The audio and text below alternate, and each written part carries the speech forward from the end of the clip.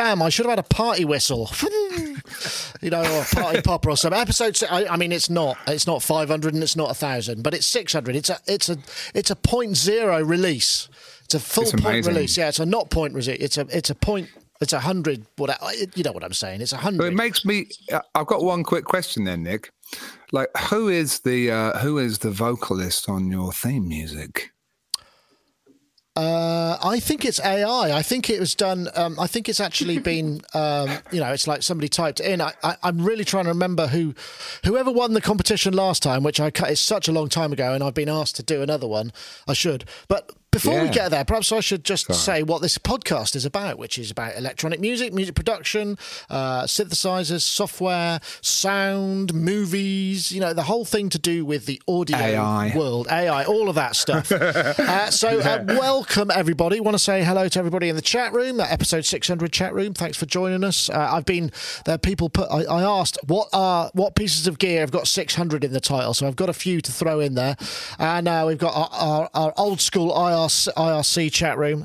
So we've got two forms of chat room, and of course we're streaming live to Facebook as well and to Twitch, which we do every week as long as the various technology. I do all three of them just in case one of them doesn't work, which you'd be surprised how often.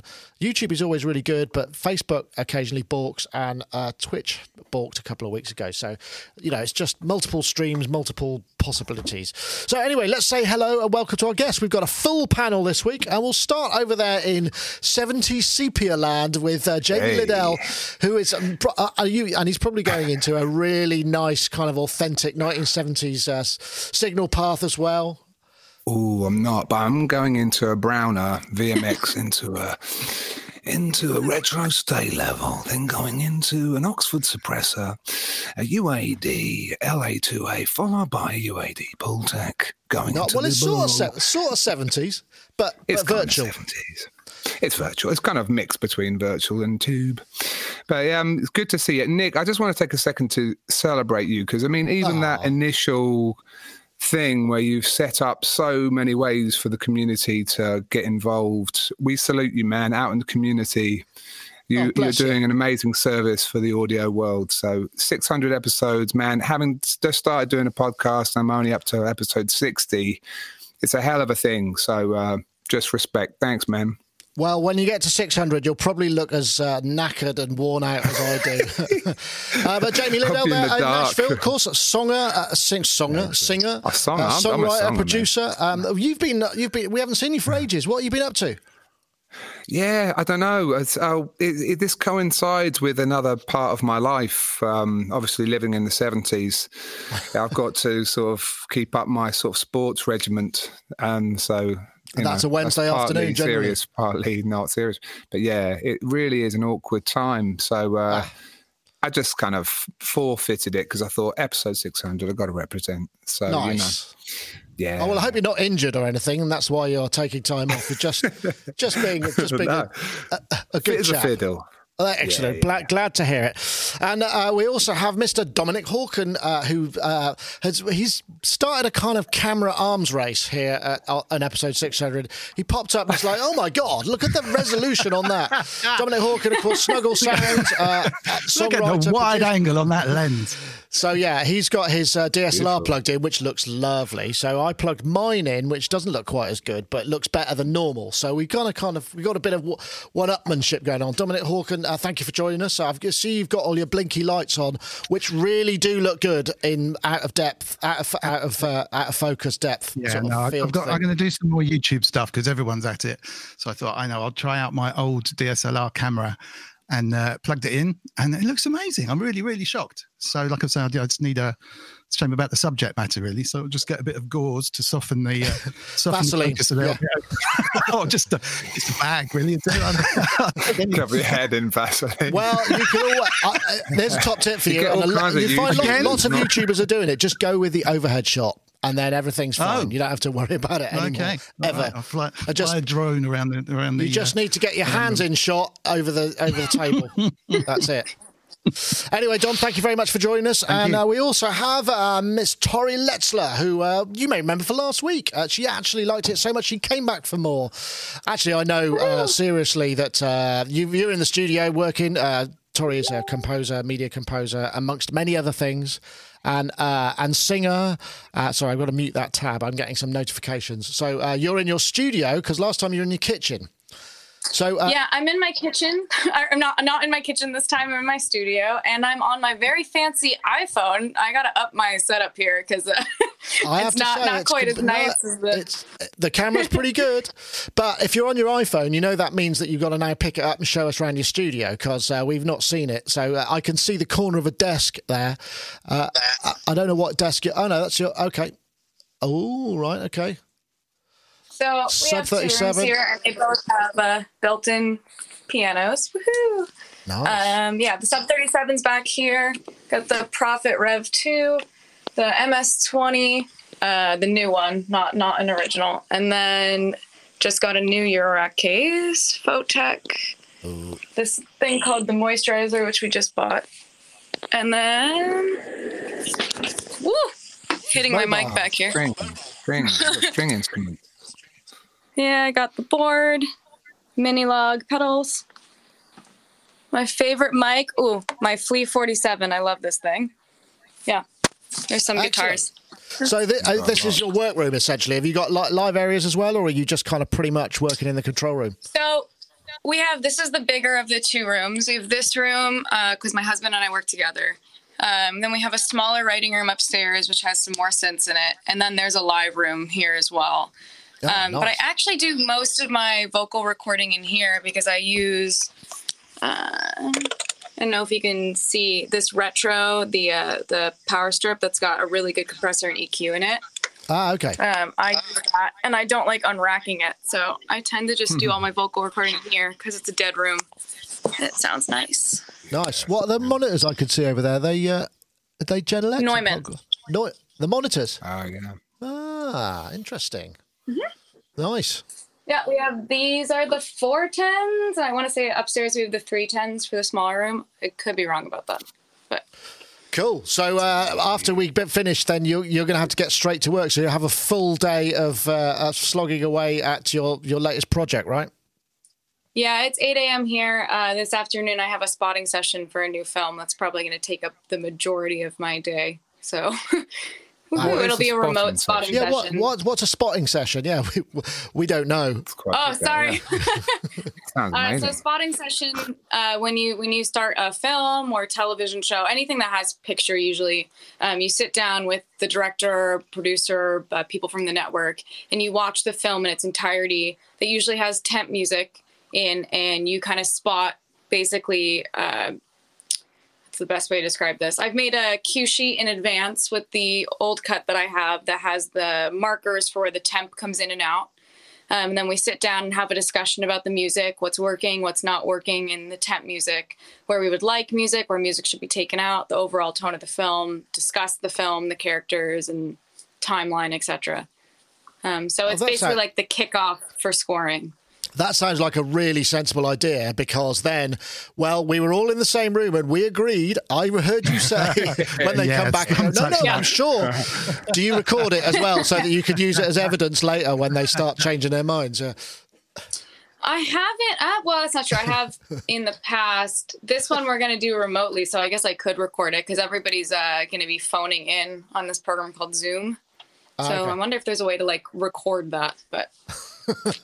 Just as a safety net. I'm sure it won't be necessary. There'll be lovely clients. They'll love everything you do and go, fabulous, that's great.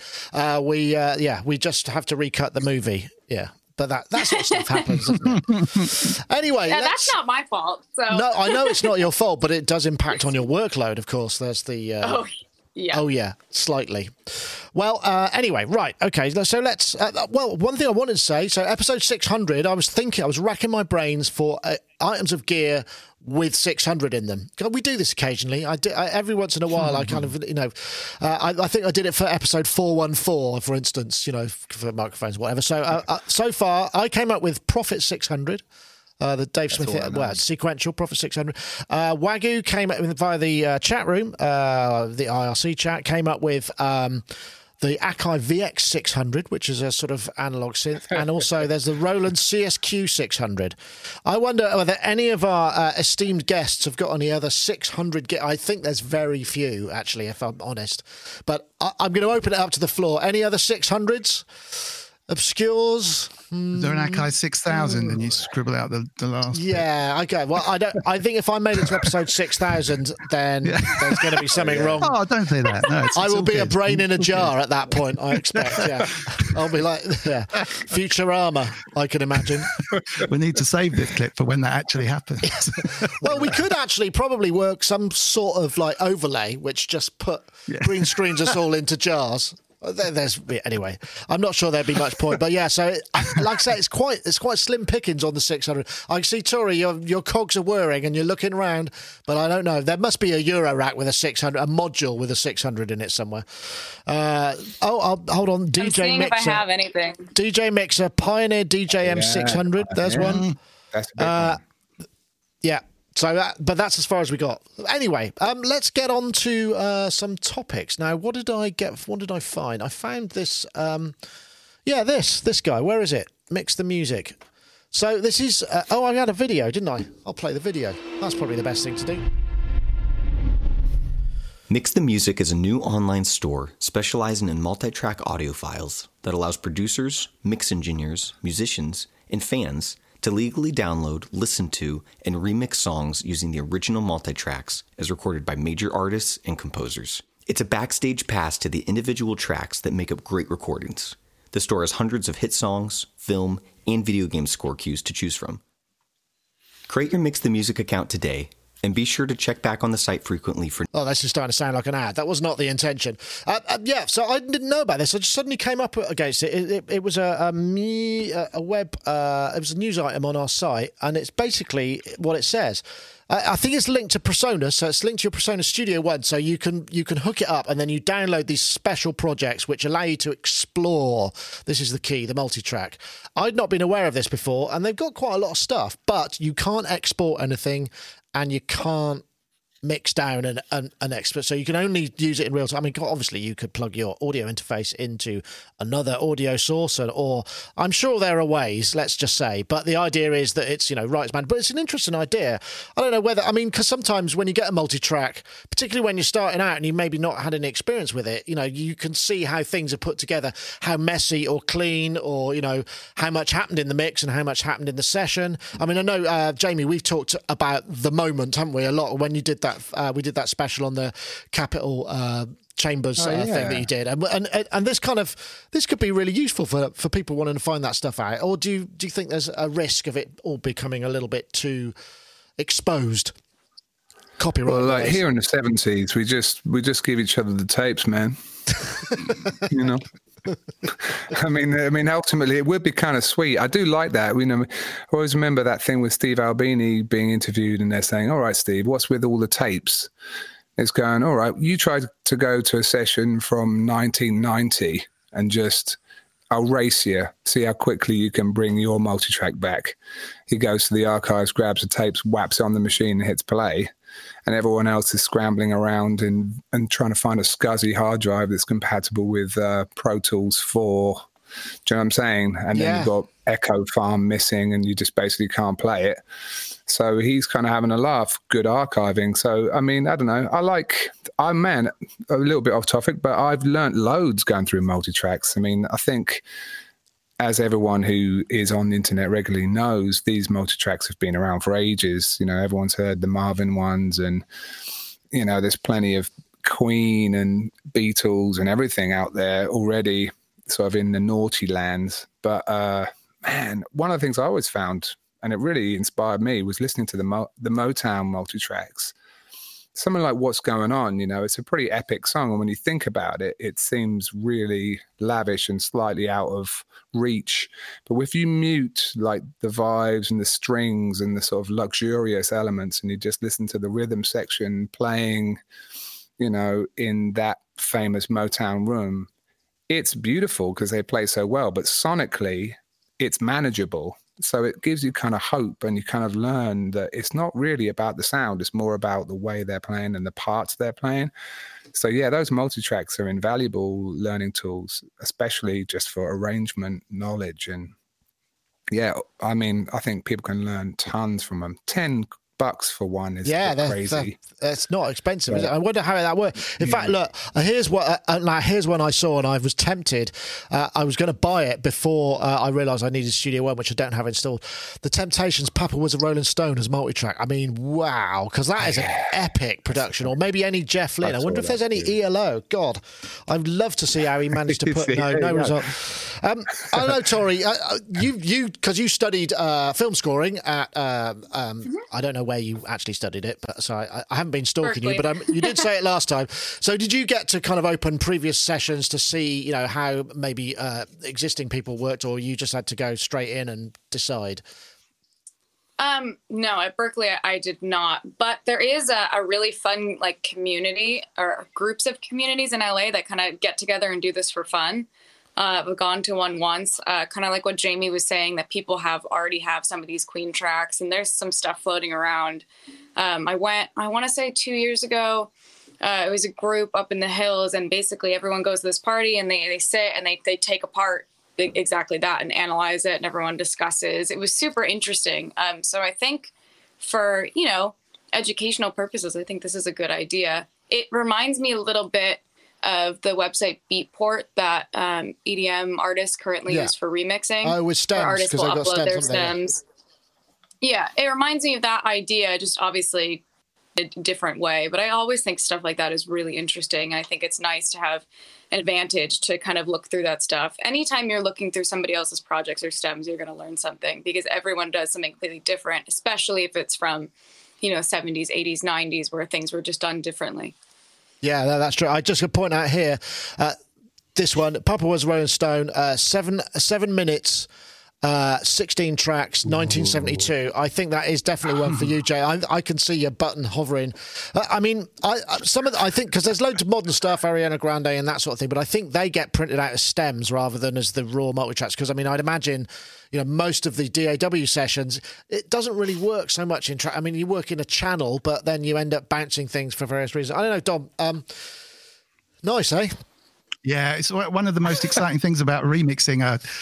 One of those old sort of classic tracks was getting the multi-tracks and just turning them up and hearing how other people did it kind of back in the day. And Jamie's right. You learn a hell of a lot about that, about what's going on. I mean, the restriction on, it is weird, that restriction on not being able to kind of export them, because anyone can export anything from stuff like that. I think it's crying out to be an app, really, because you could restrict them nicely in the app, but, you know, literally just have a mini mixing desk on your app and just call each one of those in as a kind of sale. That would be awesome. But I mean, you'll find that on those original things, they'll all be comped. So they will really be like stems, or at least in my experience, they were always pulled down to stems. And the way that they got, you know, the stereo backing vocals with about 30 different takes are just amazing. I just remind, I'm not sure if I've told the story before, but the Trevor Horn mixing Relax, there was a Louis Jardine who's a percussionist. Yeah, legendary percussionist. Yeah. Legendary. He used to just have the best stories.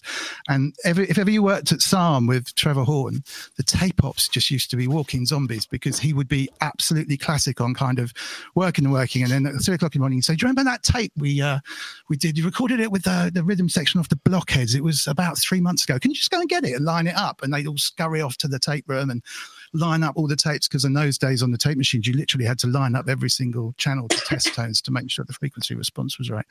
But he used to keep DATs every time he did a session, because for big productions like Relax, which obviously turned into be a huge success as well, it would just go all around the houses before it was finished. And the day they started, he just got Louis and he said, "Right, I just want to keep it really simple. I have a kick and a shaker, maybe a simple bass line," and they put it down. And then they went for about 4-month process of, Trevor didn't like that, so they got in actually the Blockheads, the rhythm section that he often used. Then they went to LA and started programming it. Then they got some more live musicians in LA, and then they went somewhere else, and they pulled up all the tapes and they were comping them together. And finally, they put this mix down, and it sounded amazing. And when they walked out the room, Louis got this DAT from day one and put it on, and it was Relax. exactly the same as what they'd done when they started. He just pulled it all the way back round to the basics, lost all the live stuff, all the live bands, all the recording. So it kind of, there must have been about 300 reel-to-reels off that session until they comped it to the end. And sometimes that would be awesome to see. Some of those back catalogue kind of comp reels where you've actually got individual takes and stuff that have been pulled down to the kind of bare minimum would be awesome to see. I guess. I mean, if sorry, go. I was going to say, like, Trevor was reaching for the faders and then he heard "Don't Do It" from the lyrics and he's like, yeah, he's probably right. Just like, put it all in the trash. The song actually helped him. He's like, what's it saying? This song? About "Don't Do It"? Yeah, it's interesting. I blame Trevor Horn and Peter Gabriel for influencing a whole bunch of people when we all became kind of early digital musicians, you know. So when DATs first came in and we were sort of throwing down loads of ideas, and you had a recorder, you had somebody come in to do a session, you'd leave the DAT running the whole time, and there was this notion that somehow all of this stuff that would end up on the DAT, there'd be somebody taking all these notes, and you'd have like hours of stuff that somehow magically you'd go back to and resample it all. And it just, I must have hours and hours of DATs of stuff that would just, it may as well have just thrown it out. It's just complete waste of bloody time. But this is actually a modern conundrum for those out there foolhardy enough to mess with modulars, because, you know, this is exactly what can happen. The endless hours of noodling to disk or whatever. The most important job that you have as a user of modular is editor. Do you know what I mean? Because you can generate all day, but can you pluck from, you know, that joyful noise, you know, meaningful, shareable nuggets, or is it strictly for the creator's enjoyment? That's a very good point. I know. Sorry, well, you use modular stuff in your, but I mean, in the media world, you have to be very disciplined. I mean, you haven't got time to spend all day messing around on a modular for a music cue, right? Well, it depends. There are certain things that I know, like if I'm modular can be quick or complicated. It depends what you're using. It depends how many things you're using. If it's something new or something you've had for a while. A great example of this is in Black Friday. My husband and I, because we enable each other, we went to Perfect Circuit together and kind of went crazy, and came back and we didn't have anything going on because it was a holiday here. And I have a video because sometimes we'll stream when we're just kind of improvising on the rack, and we record every time we do that. We just have the dock completely running so that we can, you know, go back and do exactly what Jimmy was saying, is edit through the stuff that we liked.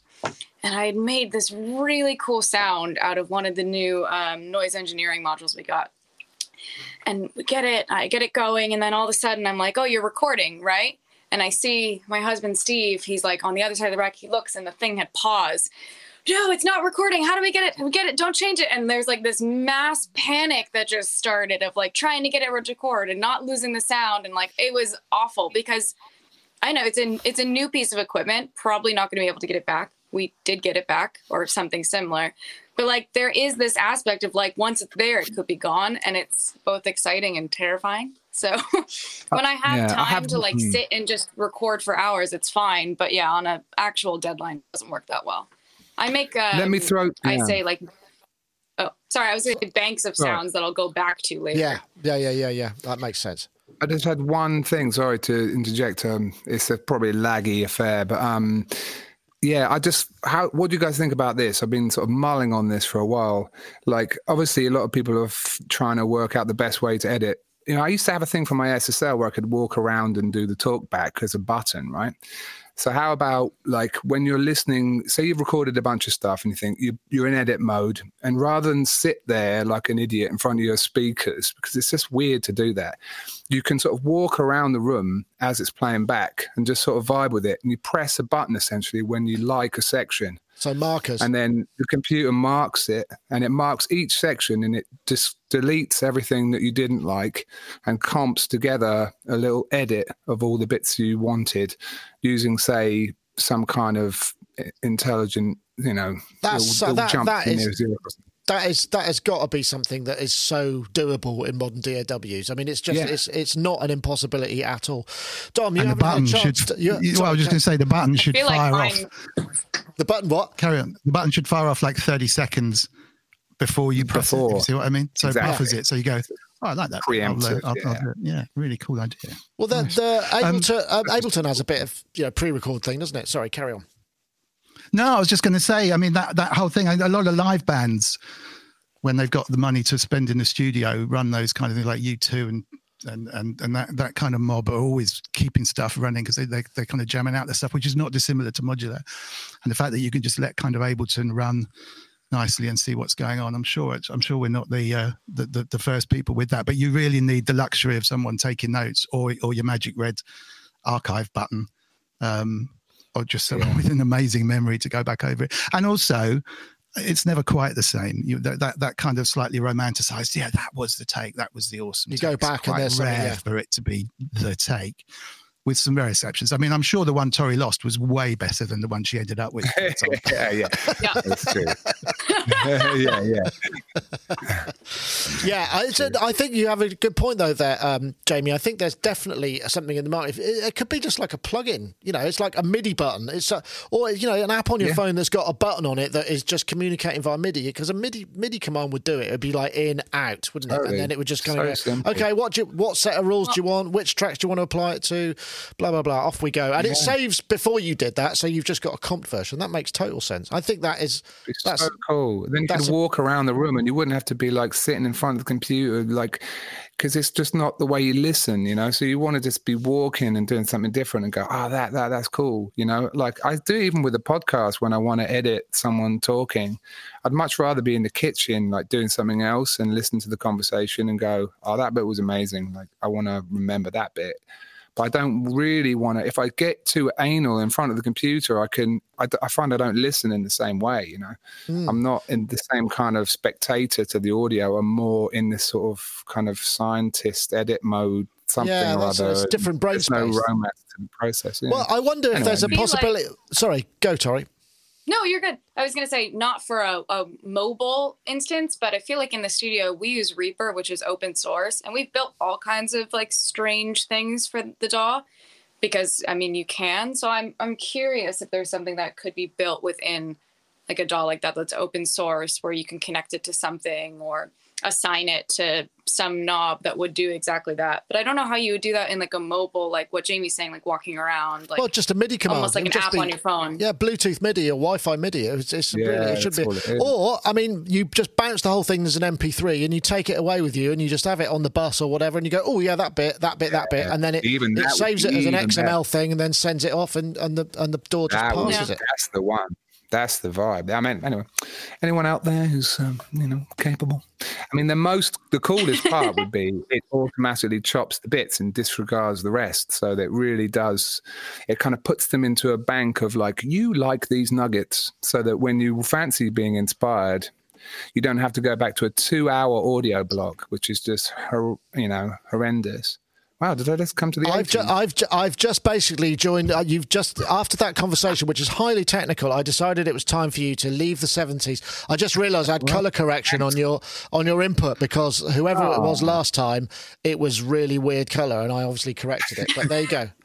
I can put it back if you preferred. Would you prefer it to be? I like the 70s. Okay, there you go. You're back in sepia. There you go. All right, that's fair enough. You can have it back. I think that's fair. Right. On that note, let's just have a little bit of a break. We can talk about our friends over at iZotope who are going to be giving away a copy of Ozone 9 Advanced. Remember, just watch this and you'll get the information. Building on a 17-year legacy in audio mastering, Ozone 9 brings balance to your mix with never-before-seen processing for low-end, real-time instrument separation, and lightning-fast workflows powered by machine learning. Expect lower CPU usage and shorter startup times with Ozone 9 compared to Ozone 8. Experience fluid metering in a fully resizable environment that lets you track the most subtle details of your audio. Use more plugins at once, mix while you master without worrying about slowdowns or dropouts.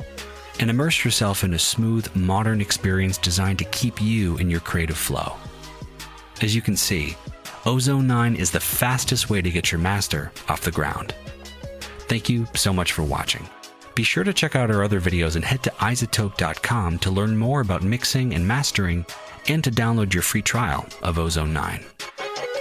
Indeed you can. That's iZotope.com. And we want to say thank you. As we're at episode 600, I mean, thanks, iZotope, because they've been providing prizes for a while now, and their support is greatly appreciated. As I'm sure all of you who have won, I mean, must be getting on for a high percentage of our audience, although obviously we have a massive audience, but they've been doing it so long. But yes, we've got a competition this week. We're looking for the hashtag #4Streaming2. Now, I'll explain that because the Ozone 9 actually allows you to apply specific processes which are designed for maybe MP3s or other kind of output devices. So that's why I thought I'd put that 4, that's FOR rather than the number 4, streaming, and 2 as in TOO, if that makes sense. So if you tweet the hashtag #4Streaming2, I will accept the numbers in case anyone gets confused at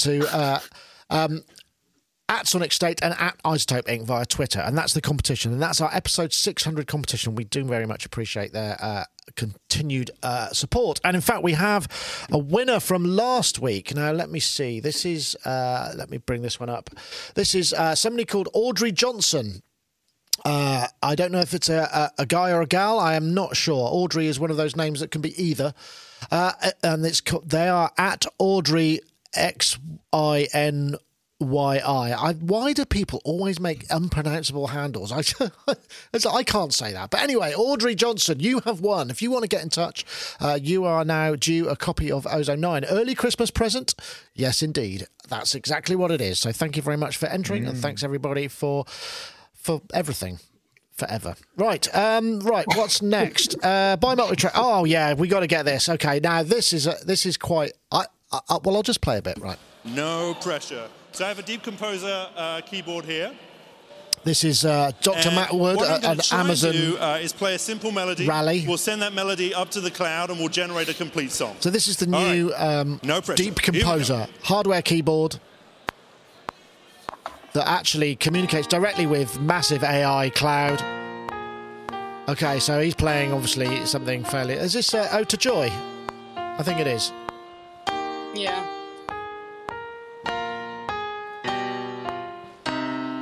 Right, skip that.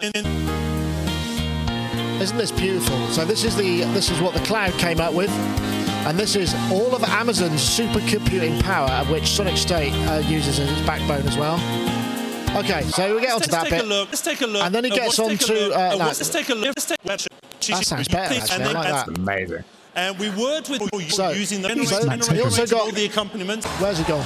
Right, so now we've got what's his name? His name is Jonathan Coulton, who has joined in. He basically collaborated with AI. This song is a cautionary Deep tale. Composer.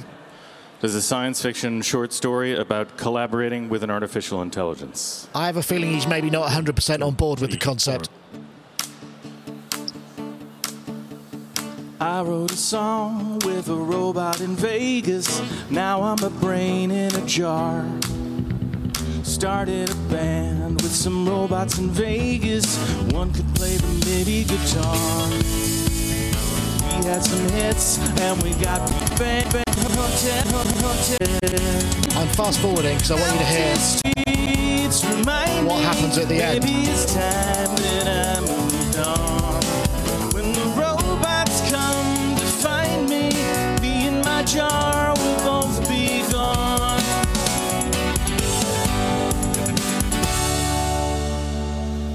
Ready? Thank you very much.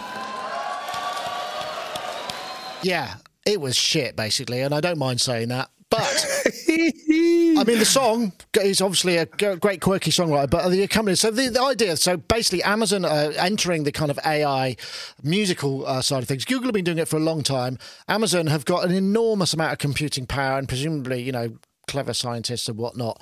And it's really funny, actually, because I thought, is it just me? I mean, am I just being really cynical about this? And is it actually all right? Is it acceptable? But then there was a BBC article about it as well, which is it was on the BBC website, and it just basically said, it's awful.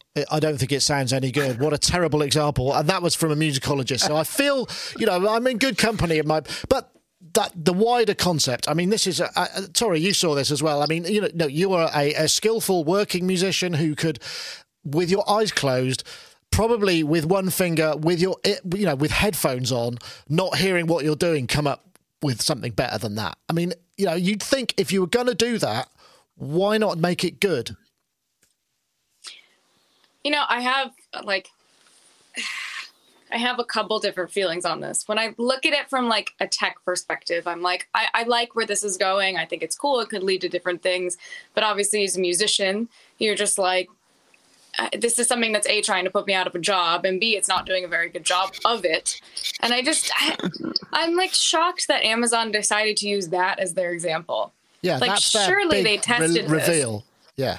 Yeah. I just feel like I was prepared to be shook by this, and I was not, which I'm pleasantly happy about. I don't want, AI coming to take. I work in a lot of advertising, so I feel like that's the first music that's probably going to go. When, AI composing maybe starts to take over. But, I was prepared to be a little scared by this. You think Amazon, you think, billions of dollars behind this thing. And the fact that that's what they put out, it was like, okay, maybe I can, hold on to my job for a little bit longer. I think maybe they need a new project manager. I don't know about you. Maybe someone who's got some musical kind of, I don't know, chops.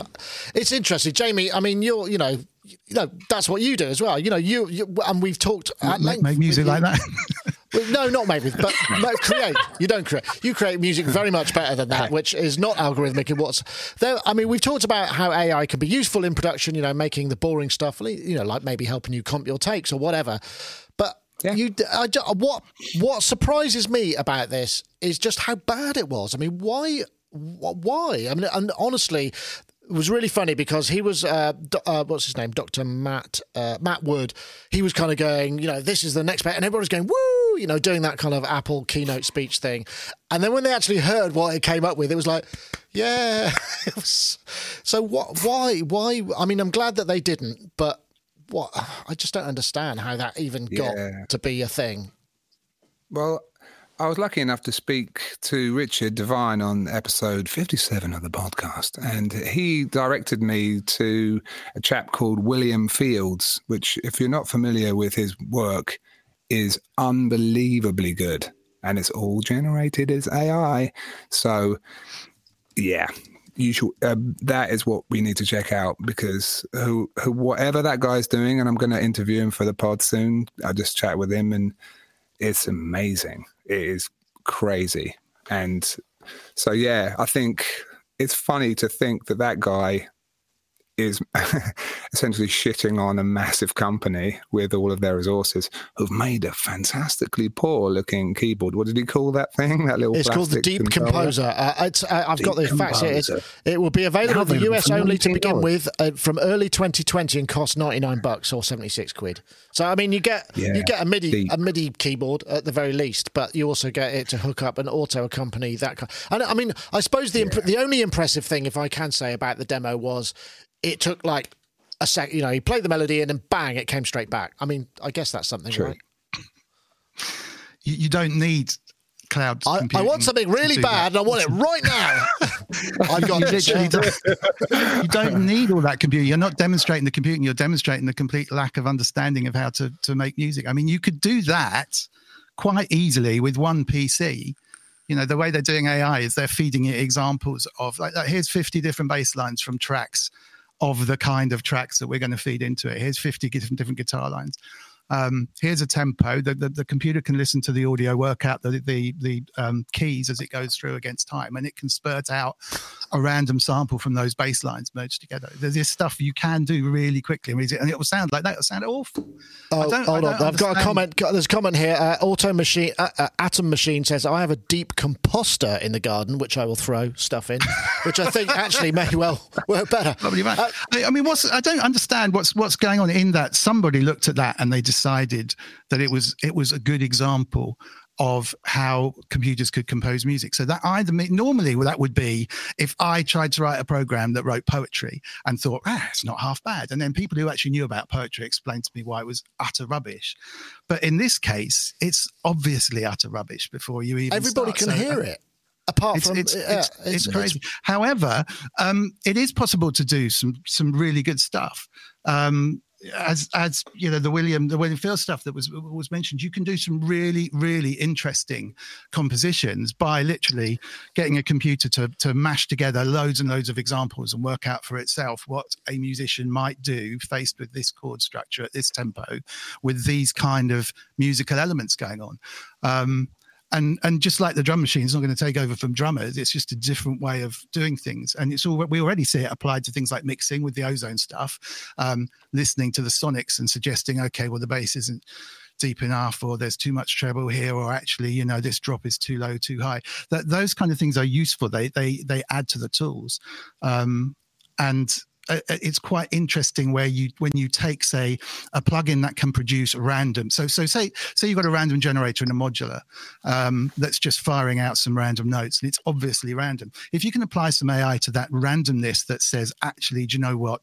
If I played it on guitar, the scale would be more based around this, and also follow this chord structure, and also look back on the last 10 years of blues songs that you've got in the library and make it sound like blues. And you, at that point, you don't know what the computer's going to do, because it's just calling up a load of list of stuff that it has categorized. So it works a lot better than that in all sorts of things. But that to me is just like way worse than you could possibly imagine. I mean, you could forgive it if it was just like a pretty average kind of sounding thing, but that's just so substandard as to be appalling. I know. I mean, there was a bass line. There was one point in the bass line where you probably fire that guy, because it's like, no, there's too many notes there.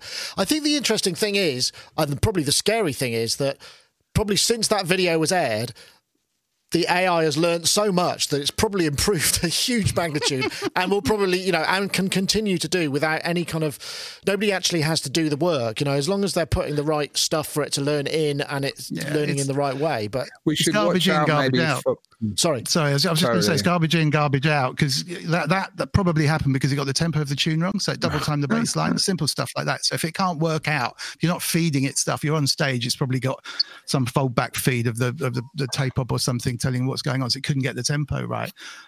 Probably inside it, you know, it's just got the wrong person putting the intelligence in. I know it sounds weird. If you've got artificial kind of intelligence, if you just feed in a whole bunch of crap, then you'll just get a whole bunch of crap out. If you feed in a whole bunch of archived material, which is all collectively brilliant, and you sprinkle on top some kind of really nice musical people that you like, to say, well, this is good because, and this is good because, and actually that's a great song, but that bass line sucks, then suddenly you've got good artificial intelligence, which is based on years of experience intelligence of musicians. And that's the way it has to work. Yeah, this seems like an instance of where suits that know nothing of music were making decisions, as opposed to bringing consultants that might have actually, I don't know that the product is necessarily bad. It's just how they chose to utilize the product. Like, I was just expecting so much more, and I feel like maybe once it's out, or they'll do something else that will be like, oh, psych, this was, you know, this thing, but now we've actually talked to real people that, you know, can help us and point us in the right direction. It just feels like people that... That will happen. I'm sure of it. I mean, you know, once you ramp up that kind of, you know, whatever it is, the meat grinder, you know, the code grinder, it will just be, you know, okay, we need to pour some different stuff in it, you know, then it will come up with other things, you know, so... I suppose. But yeah, I think it's just, what's so flabbergasting about that is, how did that even get signed off? You know, why didn't they wait till they got a better example? I mean, I suppose that's the thing. It's because, I mean, almost anything else. I mean, the Roland's Jupiter XM arpeggiator does better than that. So, you know, well, the Casio, you know, the Casio things from the 70s that obviously Jamie knows Tyros Arranger, or any of those. The auto rhythm generating stuff is better than that. You know, crazy. Yeah, but it's how it's done. You see, it's the AI part. That's the fancy business. Yeah, it's really it's yeah. Anyway, it needs more blockchain. More blockchain. That's probably it. I wanted to throw that in there. I didn't mean to do it, because like you, Tori, I was like, because I just got, people sent me a link and I thought, oh God, Amazon doing it. This is going to be great. Yeah. It was really so not. Anyway, never mind. Perhaps this will get us back into some Christmas cheer instead. Spitfire. On Merry Winter's Morn, our very own Santa Claus of Sound, Harry Wilson, went went into Spitfire Studio and recorded nice Christmas Sleigh jumper Bells. there. Brimming with festive cheer, this is what they sound like. And because creativity shouldn't be complicated, we've turned it into this. And best of all, it's free. Which, as with all of their stuff is, I mean, I wonder how much variance and other stuff there is that just a Sleigh Bell sample might actually pick up. I mean, maybe there are short or long ones, shaky ones, whatever. That would be good, because sometimes I've actually used Sleigh Bells in number one records. In fact, I know I have, and there's something about that sort of shape. If you get it to the right thing, it's sort of it's like a kind of, it's like, hey, that's not a tambourine. What's that? Oh, it's a sleigh bell. They can work. So I mean, maybe it'd be very useful. I don't know. This really was a plug for the Spitfire thing, which is great. There's some really good ones. Actually, some of their Spitfire labs have become really classic. Actually, like the soft piano, fantastic things. This was a bit sort of Christmassy, sort of slightly fun, but it was kind of, what's the library instrument that you need that you can't find anywhere, assuming it's not sleigh bells? Oh God, you really put me on the spot there. Woodblock. It could be. I wonder, because the thing is, sometimes you think, I just need. It's like shakers, they're really hard. You get sort of simple ones, and they're always the loop's the wrong tempo, or the feels wrong. That we've talked about that before. Actually, we talked about that, Tori, with what was that thing that was on last week, which was the controller, which we could use as a shaker, maybe. Yeah, amazing. In combination. Which I found out is velocity sensitive. I asked them after we had that whole long conversation about that thing. Yeah. It's so it's a fun little thing. It's this. I feel the same way about that as I do with this. I think I feel a little better about these. I mean, all the labs that they do, they're free, and not everybody can afford super expensive samples. Some of Spitfire stuff is very pricey, although it's great. I think it's cool that they're putting out these free little instruments. I mean, yeah, it's fun. They were like, "Oh, let's do something for the holiday." I don't see any. It's fun. Oh, no, I don't know if I really ever needed it. I know, exactly. I don't know if there's. For me, it was kind of like, I'm glad it's there. I just wondered if, because I mean, do you use a lot of libraries in what you're doing, or do you tend to work from sort of scratch more? I do both. It totally depends on the project. I mean, I score films for Hallmark, and there's Christmas in those, so this could actually be very useful to me. But it completely depends. It depends on schedule. Same like how we were talking about with modular. It just depends how much time you have. If I have unlimited time, I'll sit and, I like making weird sounds with a cello. There's one back there all the time. And I'll sit and I'll record and I'll mess around and I'll hit it with stuff. And when I have the time to do that, if I don't have the time to do that, I'll find, audio on Splice that someone's already done that I can mess with or use as a starting point, or samples. It's all comes down to time for me. I would always rather record live musicians if I can, but there's some stuff that you just can't do on your own. Do, right. Yeah. So, Dom, I'm guessing, Dom is actually a co-writer of a bona fide Christmas hit. Did that have sleigh bells on it? It definitely did. Sleigh Bells changed my life. I mean, I was lucky enough to write a song with There's the Tony Mortimer. I'm sorry. That's incredible, yeah. With Tony Mortimer and a guy called Rob Keane. And we had a week to write an album for a band called East 17 in the 90s. And so with one member of the band, Tony, who's fronted the whole thing, we just did 10 songs in 10 days. And the first song that we did was a song called Stay Another Day, which wasn't a Christmas song. I'm quite proud to have written a song which then ended up being number one for 5 weeks at Christmas at that time of year. So Christmas is good in this house because lots and lots of kind of versions of that tune come out. And it's out it's 25 years, actually, this Christmas, 25 years. And it's out this year for charity, raising money for mental health. So please do go out and stream it or whatever, buy it, because it's a very, very good cause. But that wasn't a Christmas song, but it was quite ballady. It was the ballad of the album. And then Phil Harding and Ian Curnow, who are just stunning producers, got a hold of the tapes that we'd been working on, and they put sleigh bells on the end. And it just became a Christmas song. They did a nice snowy video. And it came in about number 3 or something. And then the week before Christmas, I was told it was going to midweek to a number 1. So it was just like astonishing.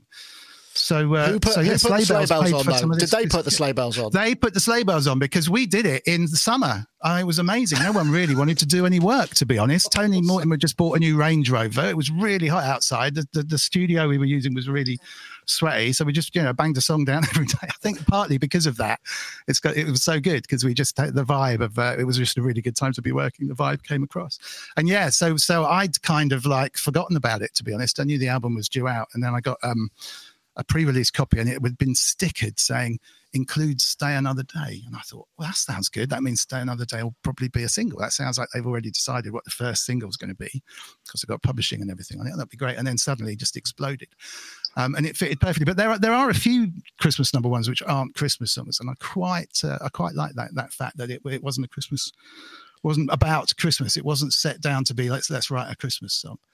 Indeed, because sleigh bells paid for my house, really. So this is all good. I wonder. Sorry, carry on. I wonder. Okay, can any song be Christmasified by adding sleigh bells? Is there no song that if you just put sleigh bells on it, it could be Christmassy? And a wintry video. You have to have a wintry NWA, video. like some kind of NWA song. Do you think maybe it's some really hardcore NWA or Public Enemy with sleigh bells? If you put sleigh bells on, would it be Christmassy? I think that'd be a very interesting... Yeah, or something. My finger's not fast enough to hit the beat button. So sorry. What I was going to say, sorry, was to answer the question is back to Louis Jardine and his percussion. He used to turn up with these enormous flight cases of the most weird and wonderful percussion instruments I've ever seen. In fact, he sometimes used the boxes as percussion because if you drop them, they made the most amazing kind of percussion noise. But that kind of group of cabasses, shakers, triangles, and that's about it, isn't it? Cabasses, shakers, triangles, the top endy stuff, because you can get so many different kind of shakers. If you can get a groove going in the top end with a combination of those kind of panned around out the speakers. And obviously, none of those sounds are ever the same. So there's lots of different types of shakers, lots of different types of cabasses, and all the rest of it. Then those are the ones that you're looking for. And you might find the groove on a cabassa loop, for example, and it sounds great. But then fitting other things around it is really, really hard. And it made me realize working with real percussionists like that, how important that is, because they're just playing and they're locked in the groove. You can pan everything around. So just sitting in this kind of surround sound of percussion, and it's really, really nice. So that is just something it's almost impossible to recreate if you're trying to do it, even just buy something. Amazon, keep your hands off the cabassa. Yeah, maybe. Can you imagine? I mean, it's true. Modified sleigh bells. Basically, there's a couple of things. If Amazon had replaced every sound in that terrible example with the sleigh bell, polyphonic, just pure sleigh bells, the whole arrangement. I mean, that would have been all right. And also, I just want to say, you're so right, man. Like, I was listening to, we were doing a session yesterday. I randomly had a playlist of Cuban music, and it is amazing. And one of the songs is just like, it's just shaker, and then it's conga, and bass, and it's just amazing. And I'm just thinking, I can just imagine like these old couples like grooving and just like loving this, and there's no kick, there's nothing, there's none of the signifiers that we use to go, come on everyone, dance. It's just like it's still grooving, sweet, and it's all around the pocket, and it's kind of busy, but it's like just bubbling, and it's full of humanity, dare I say, Amazon, fucking humanity. Sorry, add some sleigh bells to that. Yeah, that's what we need. There's a really good piece by Nick Cave. Oh, sorry. Go. I was going to say, I want to know like a challenge of, what Christmas or what songs with sleigh bells are not about Christmas. Like how many of those exist? Okay, I've got one. Well, because I did a remix of Lorena McKennitt, Mama's Dance, which I suppose is Christmassy, but it wasn't out at Christmas, and that has sleigh bells in it. I think sleigh bells, if you're going to play, also sleigh bells, if you're going to play sleigh bells, they're very forgiving, aren't they? Because they're sort of sloppy. There's no real kind of percussive element to them unless you're really kind of moving them wildly. They're sort of shh. So maybe you don't have to be all that good to be a sleigh bell. What's a sleigh bell? Busy this year. I'm trying. Yeah, get the sleigh bell guy in. We need the sleigh bell guy. Who's the sleigh? Yeah, wonder what that works. The current hot favourite? Is there a current LA sleigh bell specialist that you can call, Tori, when you need one? Honestly, there is somebody that I would call for that. I've called the same person to do bucket drumming for me, spoon playing. Like, I have a friend that is like the weird percussion dude, and I'm sure if I was like, can you come and do some odd tempo sleigh bells? He'd be like, yeah, I'll be over in 10, and he'll have like them in his car already. Like, that's a guy named Hal Rosenfeld. If anyone ever needs a weird percussionist, we got him. I would, in my mind, he should show up in a cart pulled by reindeer for that session. Absolutely. And never during Christmas, only on the off season. Okay. Oh, this is getting random. But yes, the sleigh bells. Sleigh bells are good. So if you want to get hold of those, but yeah, just general percussion, live percussion. And they're a dying breed. Not dying breed. They're less, because everybody thinks I could just program that kind of cabasa part on my, my millions of sample libraries. They're never, it's like Foley and footsteps. They're never right. You have to record them properly, or there has to be something much more complicated going on in the vibe of it to get the human feel and the difference. I agree with you there, Jamie. Definitely. Amazing. Imagine that beautiful future that we live in. Everything else is digital, but the humans are just playing bongos. Just playing along with the computer, like, don't worry, AI, we've got you. I know you can't do this stuff yet, but just check this little, give me hand me those sleigh bells, I'll show you a few things, Google, Amazon. Yeah, I mean, it's heartening that we kind of go back to our most primitive instruments, our earliest expression in a way, and sort of like that's clearly going to be something ultra human. So maybe going forward, we just need to kind of accentuate the human as we all slowly feel more and more inadequate in the face of naughty tech. It'll be the same thing when it was like in the 80s when everybody was using drum machines. You'd get the drummer to play a live hi-hat over the top of it. It'd be like, we go right back to that. It'll be the sleigh bells this time though. That Jonathan Coulton song could have been improved. And if you had somebody next to him with a set of sleigh bells, that would have been that. We wouldn't have cared. It wouldn't have sounded so rubbish. Anyway, we should ramble on about this for a long time, or I have rambled on for a long time about this. So I think it's probably time to wrap things up. I know there are a couple of extra topics, but I want to thank my guests ever so much for joining us. It's been great fun. Before we go, let me put the iZotope competition up there one more time, just so that if you didn't get it the first time, you could join. That's winning iZotope Ozone 9 Advanced, fantastic mixing and mastering tool. We're looking for the hashtag 4streaming2. That's the word 4 as in FOR, streaming, and the word 2 as in TOO. I should have thought about that, really. That's almost impossible to get right. And the hashtag Ozone9 to @SonicState and @iZotope Inc. Thank you very much indeed. And to our guests, Mr. Jamie Liddell, thank you very much. I forgot to plug your podcast, actually, because you've been going great guns with that. What's next on your show? Well, yeah, I've got a couple of goodies. I mean, I shouldn't let the cat out of the bag, really, but I've interviewed Academy Award winner Andrew Wyatt, and that'll be coming up on a forthcoming show, amongst other things. I've got a lot of good guests, and just keep going. I keep kind of traveling the world. I'm actually going to be doing a live pod in London coming up. I'll give details about that as well. But thanks so much, Jamie Liddell Music, isn't it? Is that the right place? JamieLiddellMusic.com. Yeah, that's absolutely. it. I'm just going to throw it up there. So this is hanging out with audio files. There we go. And so yes, episode 59. Gosh. So we're almost in sync by a factor of 10. That's awesome, isn't it? That's fantastic. I know. I'm just Brilliant. Well, thank you very much for joining us, Jamie. It's been a pleasure. And also, Tori Letzler, thank you for joining us and getting up early and being in the studio and get all that crosstown traffic. Thank you very much. And I guess you've got to now, hope your spotting session goes well and you can remain diplomatic in the face of adversity. I know how it can go sometimes. Oh, always. Always have to remain diplomatic. Excellent. Well, maybe that's another story for another time when perhaps it didn't go like that. That would be awesome. One for the memoirs, perhaps. I'm sure that's never happened. And, of course, Mr. Dominic Hawken there with your fancy lens and your fancy camera and your fancy studio. Thanks very much for joining us, too. It's been great fun, as ever. That was episode 600. My God. Congratulations, well done. Thank you very much. Congratulations. We'll see you all next time. We'll cut to our little Celebrity Squares shot for the final hurrah. We'll see you all next time. Thanks very much for watching. See you later. Bye-bye now.